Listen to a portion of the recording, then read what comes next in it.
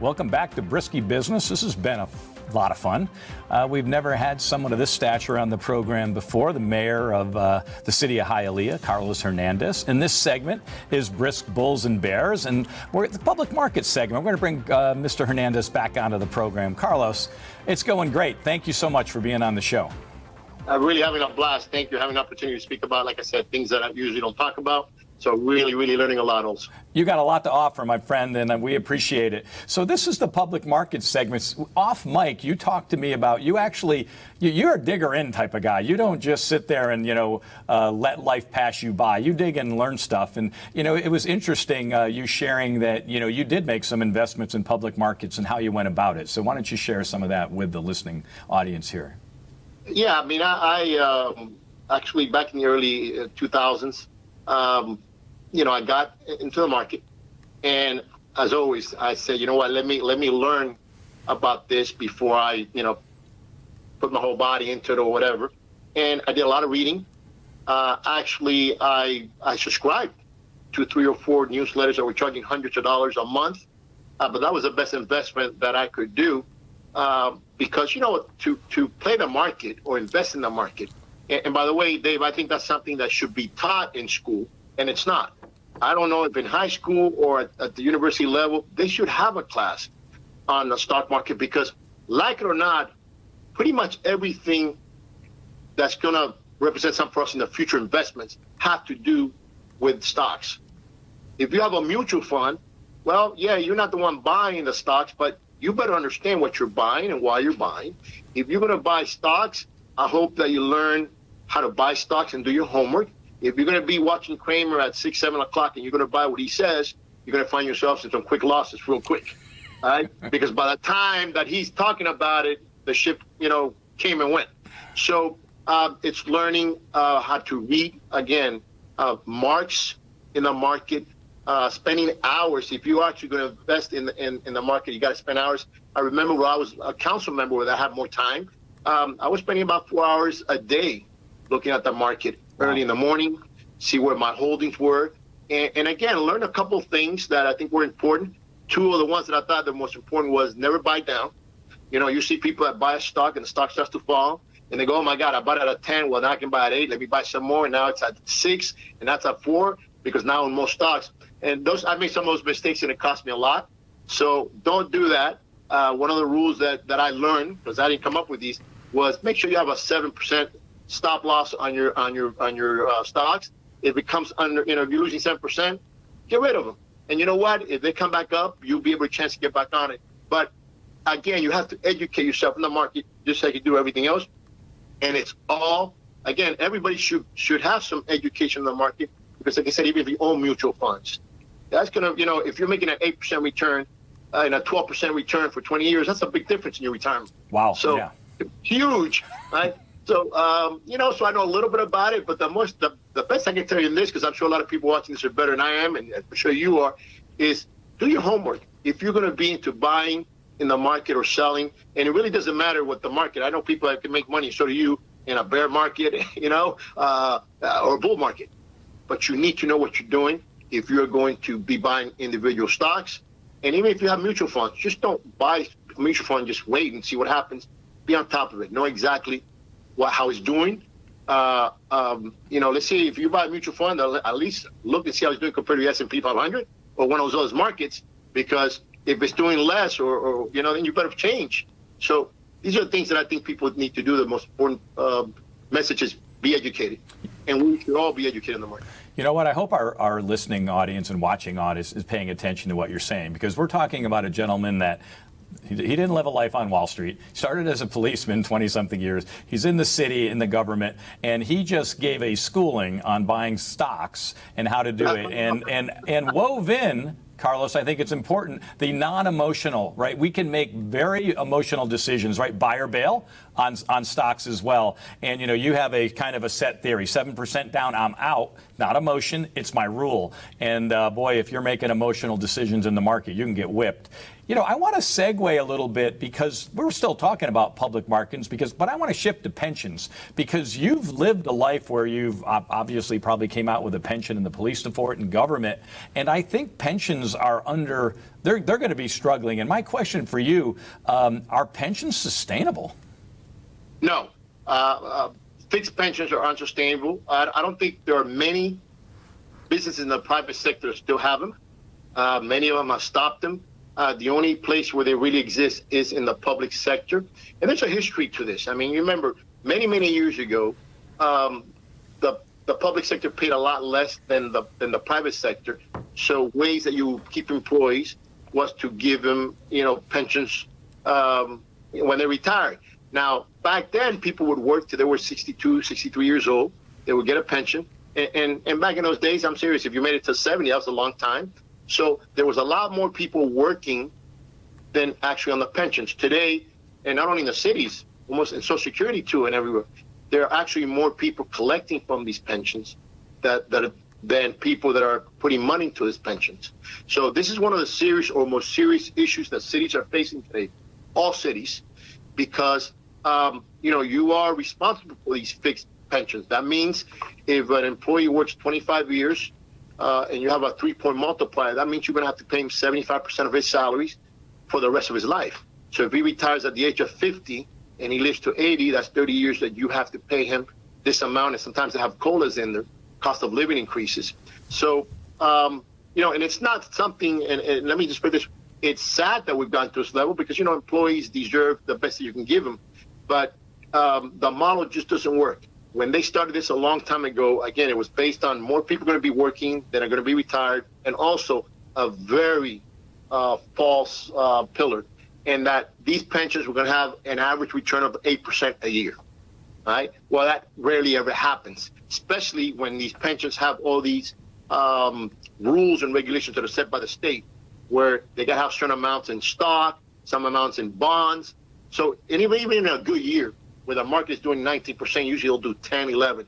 And then when the markets are really taking a dive, well, they take a dive. And remember, it's all about compound interest. So any year that it does not make that 8%, taxpayers' monies are stuck with that bill. So I can tell you in the city of Hialeah, and again, I'm very grateful to the employees of the city of Hialeah, because since I've been here, we've made a lot of changes to the pensions. Actually, new employees that came after 2012, not firefighters or police, but general employees are now on a 401k, because we realized as a city that it was unsustainable. And we were going to try to do everything possible to extend this, and hopefully something down the line will come that can save it. But every city that I know of has issues with the pensions, and it's one of the biggest, problems that cities are going to be facing for the next 10 years. You brought up a couple of things I didn't think of, and I do remember I had some relatives back when I was younger that was working, like uncles and aunts working for the cities, and you're right, their pay was lower, and they would take those jobs with the idea that, they would have a pension eventually, but, as market and competition shifted, those, to hire those people, salaries increased, and all of the thoughts that went into this idea of pension maybe wasn't really thought through, and then the number of workers. So it's a tough scenario, and I'm seeing it play out, and I imagine it's a big challenge for you. I did find it interesting, though, off mic, I think you told me that the city of Hialeah up to 7% contribution matches that. So it's pretty much 100% match up to 7%. That's a very nice benefit. Well, that is for the employees. That is for the employees, let me say, non-police or fire, that came after 2012. The agreement was that those employees would put 7%, and the city would match 100% with 7%. Those employees that were here prior to 2012, and police officer and fire, employees, they actually, again, they have a guaranteed fixed pension. Of course, no, I understand that. These guys, after doing 25 years, can take 75% of their salaries plus COLAs for the rest of their lives. And again, they earned it. And when they came here, that was promised. But I can tell you, somewhere down the line, somebody's going to play this and go, oh, that matters. Somewhere down the line, you're going to see where it's going to have to change to everybody go to a 401k. And it's going to be a sad day, because I'm one of those that believe, especially, again, firefighters and police officers really deserve everything we can get to them. But it's just going to be unsustainable to keep doing what we're doing now. I usually like to say, Carlos, let's take a breath now. We're going to slow it down. We're going to talk to folks and give them some mentorship and advice. I'm going to drink a little bit more of my cafecito here, My cafecito here. My cafecito here. You can tell this program's live. Anyways, Carlos, you've got a lot to offer. You've said a lot of intriguing things. And here you get to speak to some folks and maybe give them some advice. You've learned a lot, been a lot of places, made a lot of pivots. So what can you give advice from a mentorship standpoint that you think could impact someone for a better life or a better path for them? Dave, the best advice I could give a young person or anybody, honestly, because, listen, I'm looking, I have another year and a couple of months as mayor, and then after that, I'm really looking forward to a new career. So actually, I'm going to be able to have 3 careers in my life, so I'm very fortunate. And I'm going to probably do the same thing. So the advice I'm going to be giving is something that I wish I would have used earlier in my life, and that is, if you want to do something, find somebody that you look up to, a mentor, and don't be embarrassed, don't be afraid to try to get in contact with that person and say, I am so-and-so, I want to learn, I'll volunteer my time, I'll do an internship, and you know what, you're going to be surprised how many people that you think are untouchable because they're so at a high level, we want humble and say, of course, come over here and I'll put you to work this and I'll give you time. So find somebody that you really, that is doing what you want to do. Okay? Hey, the wheel's already been invented. Okay? And yes, we're going to put a little groove into it. But that's the fastest way to get to point A, B. And again, if I was a 21-year-old, 22-year-old guy getting out of school, I'm telling you, I would know what do I want to do, who's the person that I want to learn from, and I will be very aggressive in a nice way to let that person know how important it will be for me to learn from them. And you'll be surprised how many people say, yes, come on and be part of my team as a volunteer, whatever it is. But you're going to learn from those people. And again, I'm doing the same thing now. I know I want to move into another world, and there's a lot of people out there that admire what they do. And I'm going to be, even if I have to do an internship with those people, to learn those businesses and then have a third career in my life. Man, that is so humbling and such great advice, Carlos. I see it all the time. And most people feel like guys that are having success or women that are having success are untouchable. But in reality, there's so few people that reach out looking for that mentorship that generally, if you say it right in a humble way, they actually are flattered and are wanting to give the time many times because they wish they had it when they were younger and it was maybe not provided for them. Oh, yeah. And I think you reach a point in life where you want to give people that knowledge. You want to teach what you've learned. And again, many times it's free. And it's just really wanting it from the heart, too, because I think people are going to try to reach you, too. They got to understand or want to know that it's really coming from your heart and that you really want to learn and the reasons why you want to learn. But I think it's the best advice that I can give anybody that is looking to move either from school to a career or from one career to another. Wow, that's interesting. Hey, Carlos, do you have a family? I do. I have married. I have 2 kids. I have a 24-year-old daughter, actually graduated from University of Florida Law School, and she was supposed to take the bar exam in July. And then they postponed it to August, and now they postponed it to October. So I feel bad for her because she's been getting ready for this bar, 3 times now. And I also have a 21-year-old son who just graduated also from University of Florida, a biology major, and he wants to go to medical school. So I'm very, very proud of my kids. They've both done very, very well. And again, some of the things that we talked about here, I try to, teach it to them. Sometimes they listen, sometimes they don't.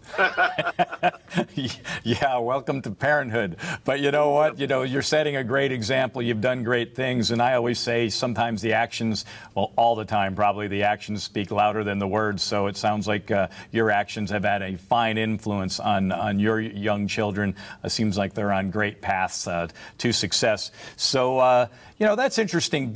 Were you able, as a young man, were there people there that were mentoring you or you asked for mentorship, or was that a path you didn't go down? No, you know what? That's one of the mistakes that I've made. That I really. That's why I keep telling people that you want to do this. If I could have done it over again, there was a couple of people that were very accessible, and I just was either embarrassed or was afraid to be rejected. And I guarantee you, like I said, 90% chance that they would have rejected me. And actually one of these people, and his name is Herb Levin, we're very, good friends. This guy was probably the biggest guy in radio here in the 60s, 70s. And actually, I was an employee for him, while I was going to school. And I've even laughed with Herb. I said, Herb, man, I should have come to you, and said, I want to learn from you. I was there work. And you know what? He laughs. He goes, why didn't you, Carlos? Why didn't you? You're a smart guy.